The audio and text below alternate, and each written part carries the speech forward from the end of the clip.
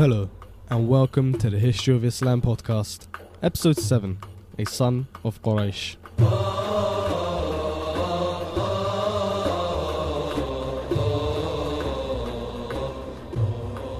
Assalamu alaikum, and welcome back to another installment of the History of Islam podcast. We ended last week, 2 weeks ago, with Abdul Muttalib's discovery of the well of Zamzam. At that time, there had actually been other wells dug around Mecca. Qusay himself had actually managed to find a water source and dig a well that by the time of Abdul Muttalib's life was one of the most commonly used wells in Mecca. However, none of the wells available to the people of Mecca and to the tribe of Quraysh were actually within the sacred sanctuary of the Kaaba. The newly rediscovered well of Zamzam was. Through the possession of this well, Abdul Muttalib's wealth and prestige and standing in Mecca rose to new heights. The demand for Zamzam was enormous.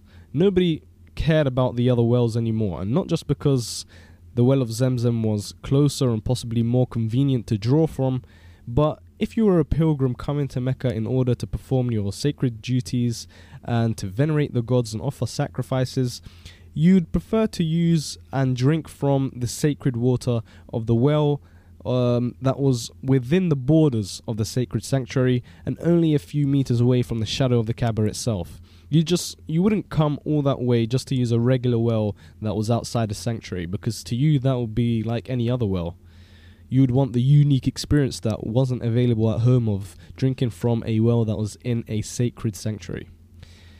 In this ancient Arabian society, one of the main signifiers of wealth was the number of children you had. The number of children you could afford to support, especially sons. Having many sons is a very, very valuable thing to have in those days, and it was a department that Abdul Muttalib lacked in.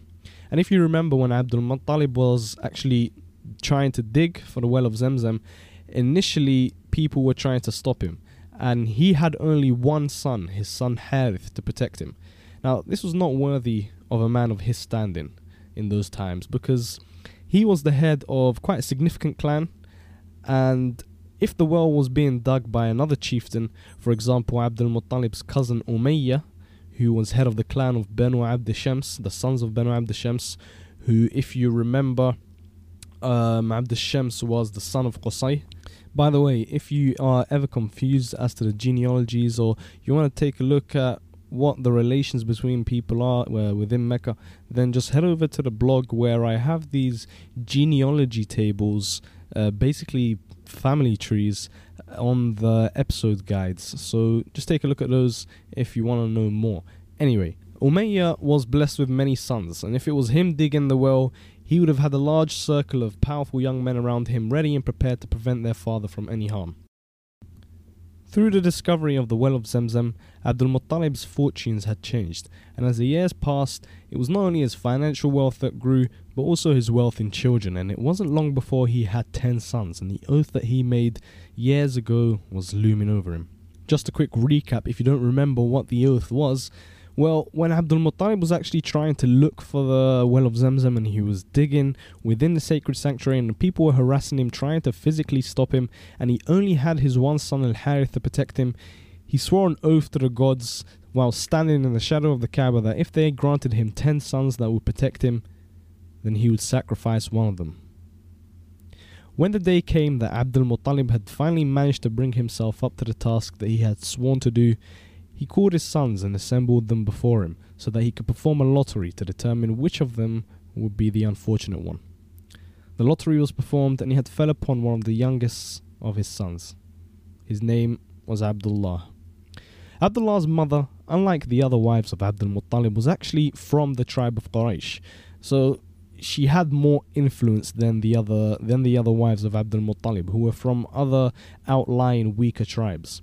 In fact, Abdullah's mother was from the clan of Makhzum, and the clan of Makhzum was one of the most powerful clans of the Quraysh. It was actually one of the more militaristically minded clans of the Quraysh. They were quite instrumental in the initial conquest of Mecca during the times of Qusay. Anyway, when Abdullah's mother found out that it was actually one of her sons that was to be sacrificed, she was absolutely outraged, as you can imagine. So she ran to her brothers and her kinsmen from the clan of Makhzum and demanded that they find a solution and take her son out of the predicament that he was in. And so the Bani Makhzum rushed out towards the courtyard of the Kaaba, where they found that there was already a murmuring crowd around the Peyo Abdul Muttalib, standing with a knife in one hand and his son by his side. Mughira, the chief of Bani Makhzum, flanked by his kinsmen, forced his way through the crowd and asked Abdul Muttalib what he was planning to do with the son of his sister. And before Abdul Muttalib could finish explaining his oath, he cut him short and told him that there was simply no way that they would let him slaughter the boy. Al-Mughira then suggested to Abdul Muttalib that if he really wanted to be true to the gods, then they should go to an oracle who will voice to them the true desires of the gods and who will give them a solution so that the oath will not be broken and the young Abdullah lives. Abdul Muttalib, obviously torn between his love for the gods and his love for his son, allowed Al-Mughira to persuade him, and they headed to one of the most renowned oracles in the whole of Western Arabia.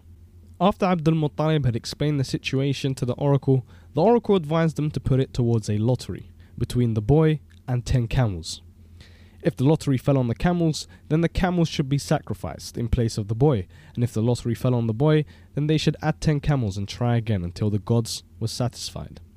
This solution worked for all parties, and so Abdul Muttalib and co. headed back to Mecca so he could carry out what the oracle had advised. We have come across lotteries quite often already. Previously, Hashim ended up getting the responsibilities out of the sons of Abd Manaf through a lottery. The treasure that Abdul Muttalib had uncovered when he dug up the well of Zamzam was distributed through a lottery. The determination of which son was to be sacrificed was done through a lottery. It is pretty safe to say that this was a recognized way of dealing with issues that were of doubt or issues that cannot, for one reason or another, be agreed upon by all the parties involved. So, before we move on, I just want to explain how these lotteries were actually carried out. And the lottery was basically casting lots, which was a pretty widespread practice in the ancient world and among polytheistic societies. Casting lots is actually even featured in the Bible, both the Old and New Testament.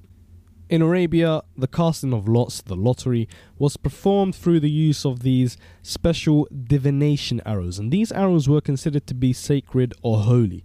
So for example, in the case of which son was to be sacrificed, what would have happened was a local shaman or oracle in Mecca would have told each son to make some kind of unique mark on the divination arrows, and then they would simply be cast by the shaman in order to determine the result. When Abdul Muttalib got back to Mecca, this was what they did. They set out 2 divination arrows to be cast, one for Abdullah and another for the 10 camels. When they cast the arrows, the result came against the boys. So they did as the oracle had instructed them and added an extra 10 camels into the mix. So it was now 20 camels or the boy. They cast the arrows and again it fell against the boy. They added 10 more camels and again the arrows said the camels should live and it was the boy who should die. Again and again they tried until it was the 10th throw. 100 camels versus the boy. When finally the cast lots came against the camels and the boy was saved. In place of the daunting task of slaughtering your son, Abdul Muttalib now had the expensive task of slaughtering 10 camels. After this harrowing chapter in Abdul Muttalib's life, he tasked himself with finding his son Abdullah a wife, and eventually he found the perfect match, a girl named Amina who's from the tribe of Quraysh and belonged to the clan of Bani Zuhra. And if you remember from our previous episodes on Qusay's life, Zuhra was actually Qusay's older brother, so Amina was a descendant of Zuhra. Amina had a sister, so Abdul Muttalib asked their father for both their hands in marriage. Amina would be married to Abdullah and her sister would be married to Abdul Muttalib himself. The father accepted, and so Abdul Muttalib and his son shared a wedding day and a great wedding feast. The marriage proved to be a success. Abdullah and his bride Amina were a happy couple, and it wasn't long before they were expecting a child. However, in a cruel twist of fate, Abdullah wasn't long for this world, and while travelling, he was struck with an illness. When he was near the oasis of Yathrib, he told the group that he was travelling with to go on without him to Mecca. He planned to lodge in Yathrib with his grandmother and then make his way to Mecca when he had fully recovered. When the party reached Mecca and informed Abdul Muttalib of the situation, he sent his eldest son Harith to go and tend to his younger brother Abdullah in Yathrib and bring him back to Mecca when he had fully recovered, so that he didn't have to travel alone. And so Al-Harith did as his father asked and made his way to Yathrib. When he finally arrived there, he was greeted by solemn sunken faces, and that was when he realized that the worst case scenario had happened. Abdullah would never set his eyes on his child, and he passed away, a young man, no more than 25 years old, leaving behind only 5 camels, some sheep, and an Abyssinian maid. Meanwhile, back in Mecca, Amina had given birth to a healthy boy. Abdul Muttalib rejoiced at the news and took it upon himself to help care for his orphaned grandchild. He circumcised the boy and organized sacrifices to the gods and a feast to celebrate. At this feast, Abdul Muttalib was asked what they planned to name the boy. Abdul Muttalib replied, Muhammad. The year of the birth is estimated to be in the tail end of the 6th century, so somewhere around 565 or 570 AD. Now, we have gone over the events in Mecca leading up to the birth of Muhammad, so let us take a quick look at the surroundings of Mecca and see what the rest of the world is up to. The way I'm going to do this is by taking a map of the world zoomed in into Mecca and then zooming out to expose more of its surrounding each time. So for you to do this, head over to the blog right now and check out the episode guide for this episode, where you'll find the maps that I will be using and referring to.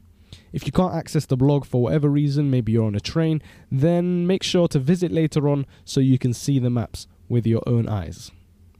So by now, Mecca, through trade and the pilgrimage, had firmly established itself as a regional power in the west of Arabia. About 100 kilometers, which is about 60 miles east of Mecca, was the rival city of Ta'if. Ta'if was another thriving city in the Hijaz, and unlike Mecca, Ta'if was an oasis famed for its fertility, home to extensive agricultural works. It was known particularly for its wine, the grape vineyards that they grew there. And it was actually known as the Garden of the Hijaz. Ta'if was also home to a religious shrine, so they rivaled Mecca on multiple fronts, not just the commercial front. As we zoom out from the mountains of Western Arabia and look towards the north, we find the imperial powers, the two superpowers of the old world, the East Roman Byzantine Empire and the Persian Sassanid Empire. The Byzantine Empire had reached the peak of its power, with one of its greatest emperors of all time, if not the greatest emperor of all time, manning the helm, the brilliant Justinian. Justinian would wave goodbye to life at the end of 565 AD, and in his lifetime he had overcome pretty much all the obstacles that had come his way, such as plague and revolts, and he would lead the empire to its revitalization in all fields. Militarily, the Eastern Roman Empire had expanded its borders significantly, regaining vast amounts of land, for example, the eternal city of Rome itself, and with it the entirety of Italy. His conquests added to the empire important land in North Africa, including the famous city of Carthage and beyond it even. He regained land in the south of the Iberian Peninsula and important islands in the Mediterranean such as wealthy Sicily, Sardinia and Corsica. Culturally, he enriched the empire as well, for example through his grand building projects throughout the whole of the empire, but the highlight has to be the stunning Church of the Divine Wisdom, more commonly known as the Hagia Sophia, which not only stands today, but is one of the most recognizable structures in the world with its famous dome. And even in the impressive skyline of modern-day Istanbul, the Hagia Sophia still stands its own after over 1,000 years. In the field of administration, there is one shining highlight, and Justinian, after deciding that the empire's legal system was in dire need of repair, he initiated probably the greatest achievement during his rule, and it was something that had never ever been done before throughout the entirety of Roman history, never mind Byzantine history, and it was the complete revision and reformation of all Roman law. The results of those efforts became known as the Code of Justinian. Economically, Justinian had commissioned 2 monks with the tall task of smuggling silkworms into the Byzantine Empire. The trade of silk was incredibly lucrative in ancient times, and it led to the rise of an extensive transcontinental trade network spanning from the shores of the Pacific to the Middle East and Europe, the famous Silk Road. For this silk to get to the Byzantines, it had to first go through the territory of the sometimes hostile Sassanids, and as you can imagine, they didn't hesitate to close the tap and suspend trade if the relationship between the two great empires soured or if war broke out. Now, Justinian tried to look for alternative trade routes that didn't pass through the Sassanids' territory or their sphere of influence, but his efforts ended in failure, and so he desperately tried to uncover the secrets of producing this fabric of the gods, a feat that many before him had tried and failed to accomplish. Amazingly, Justinian's 2 monks succeeded in their mission. The impact of this small, seemingly insignificant 2-man expedition was absolutely massive. It was huge, and it wasn't long before silk factories began to pop up in all the major cities of the empire. Silk was already a very important commodity for the Byzantine Empire. Justinian had already granted a monopoly to imperial factories in 541, but after the acquisition of silkworms in the early 550s, the Byzantine silk weaving industry flourished, and the production and trade of Byzantine silk became an immovable foundation and cornerstone of the Byzantine economy, allowing for them to have a monopoly over the trade of silks in Europe and to dominate in the production of silk in Europe for the next 650 years. Over to the east, separated from the Byzantine Empire by the Syrian desert, the Persian Sassanid Empire was also witnessing a golden age of its own and arguably its peak under one of the greatest and most celebrated leaders it had ever had, Khosrow I. Khosrow initiated numerous reforms that led to an increased centralization of power within the Sassanid Empire. His reforms resulted in the rise of a better organized, more efficient bureaucratic state which strengthened the central government and added to his personal power at the expense of the old feudal-like system and the great noble families that benefited from that system. And the way it basically worked is the same way you'd imagine an old feudal kingdom would work. The Sassanid Empire was split up into petty kingdoms and provinces. The King of Kings, i.e. the Emperor, that's what the word Shah means. I'm not sure if I'm pronouncing that right, but that is what the Persians would call their leaders, Shah, which meant King of Kings. So the empire is separated into provinces and petty kingdoms. The emperor would have control of the provinces, while the petty kingdoms would all be headed by a, king.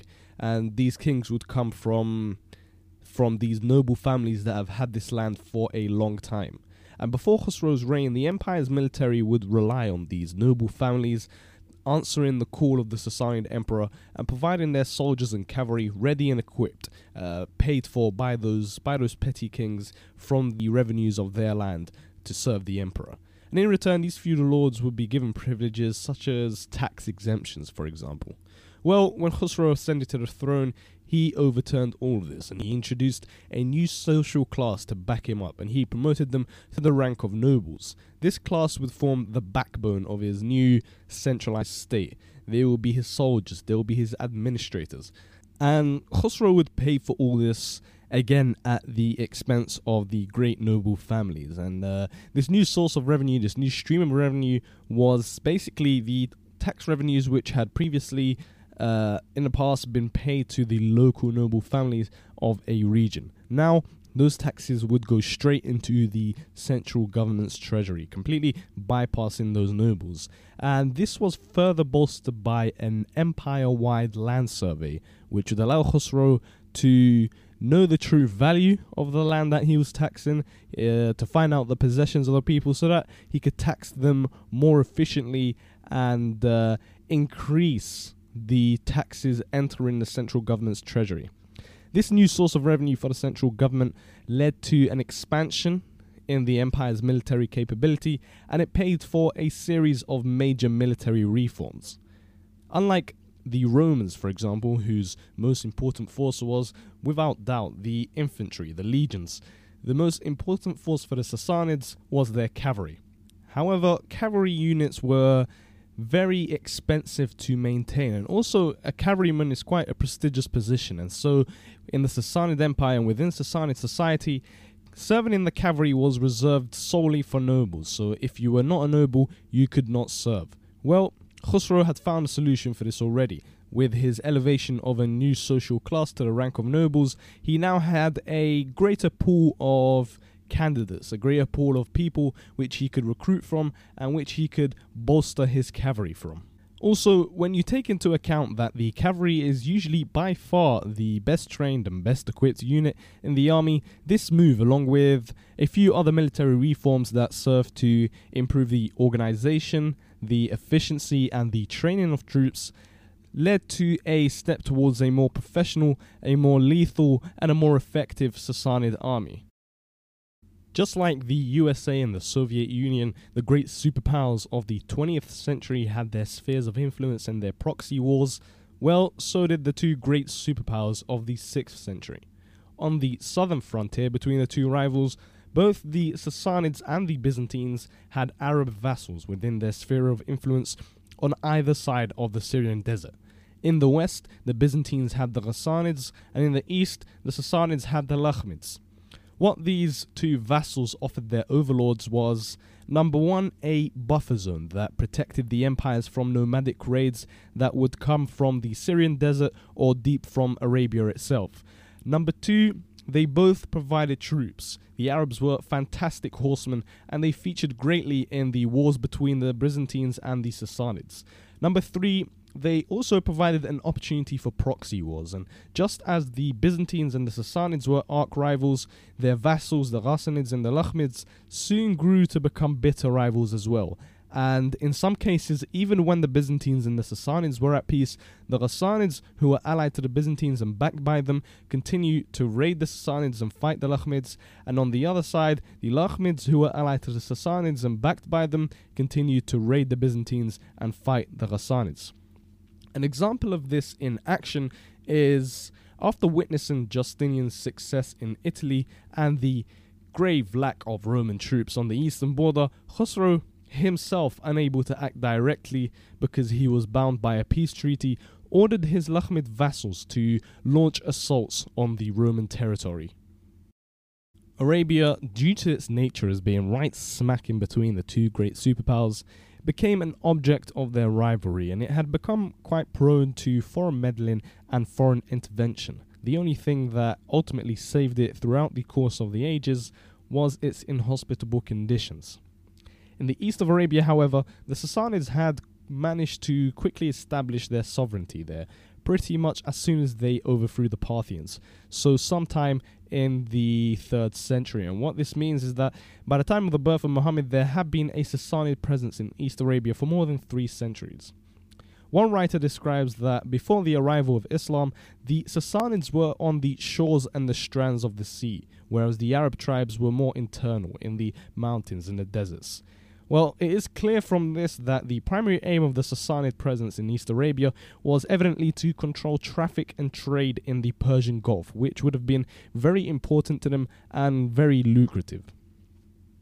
By the time of the point that we are at now, the Sassanids, as part of Khosrow I's centralization effort, began to tighten their hold and began to tighten their grip on their possessions in East Arabia. And during his reign, we begin to hear of a reduction of freedoms and a reduction of the autonomy that had been afforded to the East Arabians previously, and governors are being dispatched from the Persian capital, centrally appointed by the imperial authority.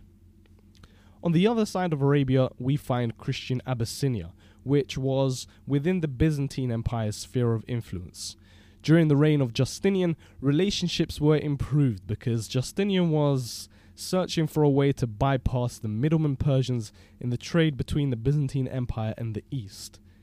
In the early 6th century, the Abyssinians had initiated an invasion of southern Arabia with the pretext of aiding persecuted Christians. The invasion was successful, and the Abyssinians had carved out for themselves a nice dominion in the southwest of Arabia. The Abyssinians came initially as conquerors, but had quickly fell in love with the land and decided that they were there to stay. setting up colonies and an administrative infrastructure. This was the situation of Arabia around the time or a few years before the birth of Muhammad. The city of Mecca is rising up to prominence, and the two superpowers to the north are going through their peaks under the leadership of probably the greatest emperors they had both ever had. The eastern shore of Arabia was under control of the Persians, and the Abyssinians had carved out for themselves land in the southwest of Arabia that they were colonizing. Unfortunately, that is all for now. There will be some footnotes in this episode, so if you want to carry on listening to those, then do feel free. Otherwise, I'll see you next week, where we'll be beginning with the first few chapters of the Son of Quraysh's life. Goodbye.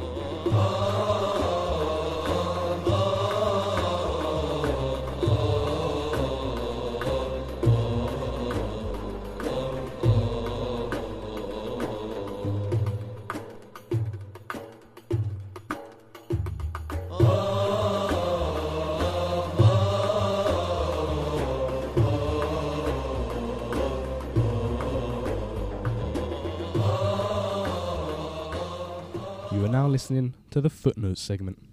We have a few things on our list today to mention. The first thing is the character page that I asked you guys if I should implement it or not. Well, there has been overwhelming support for it. I was quite surprised, and it's going to be carried out. Again, it will be found on the categories/index page on the blog, which is quite visible at the top of the blog, at the top of the website.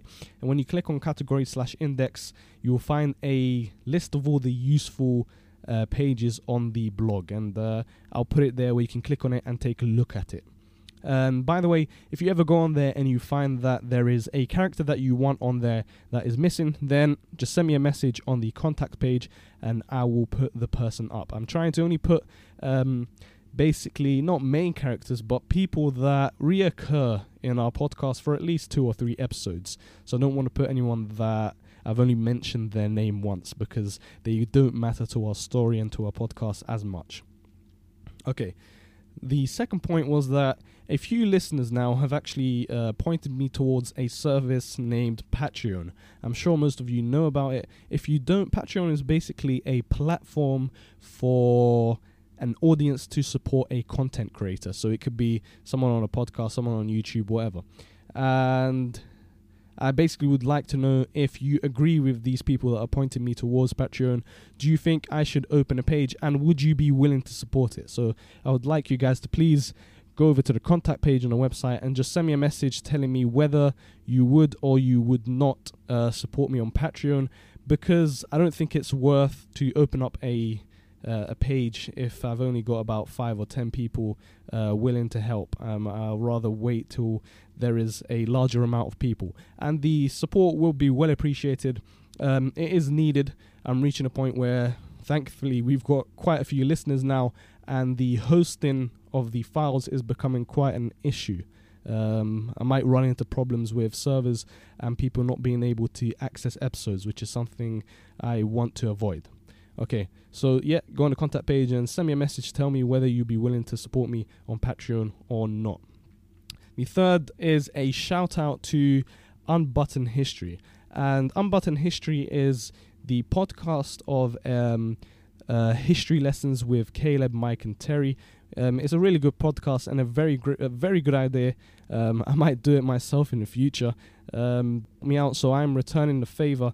And it's a very good show. They grab a history topic and they discuss it quite casually, which is something that I quite like. It's a very nice, easy listen, and you can find out more about it on roxlabs.net. That's roxlabs.net.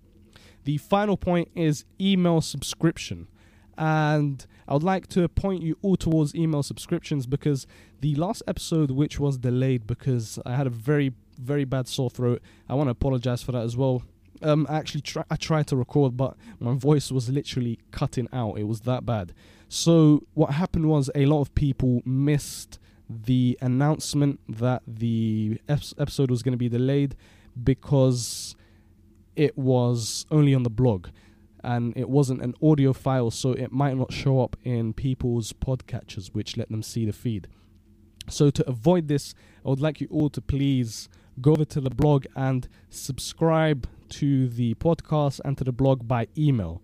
To do this, there is a box on the sidebar where you can enter your email and subscribe, or go onto the feed page and subscribe there. It's quite clear how to do so. If you have any difficulties, then just contact me. I'll be very happy to help you out.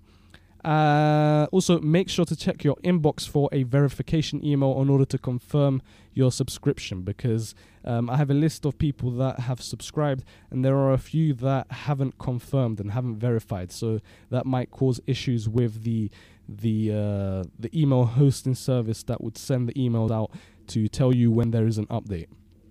And I'll probably do something in the future where email subscribers will gain access to bonus material and things like that. Just a little incentive so that more people subscribe via email.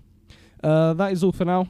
Thank you very much for listening. If you have any suggestions or any thoughts, send me a message on the contact page on the blog. I'll be very happy to discuss it with you. Thanks for listening again. See you next Thursday. Goodbye.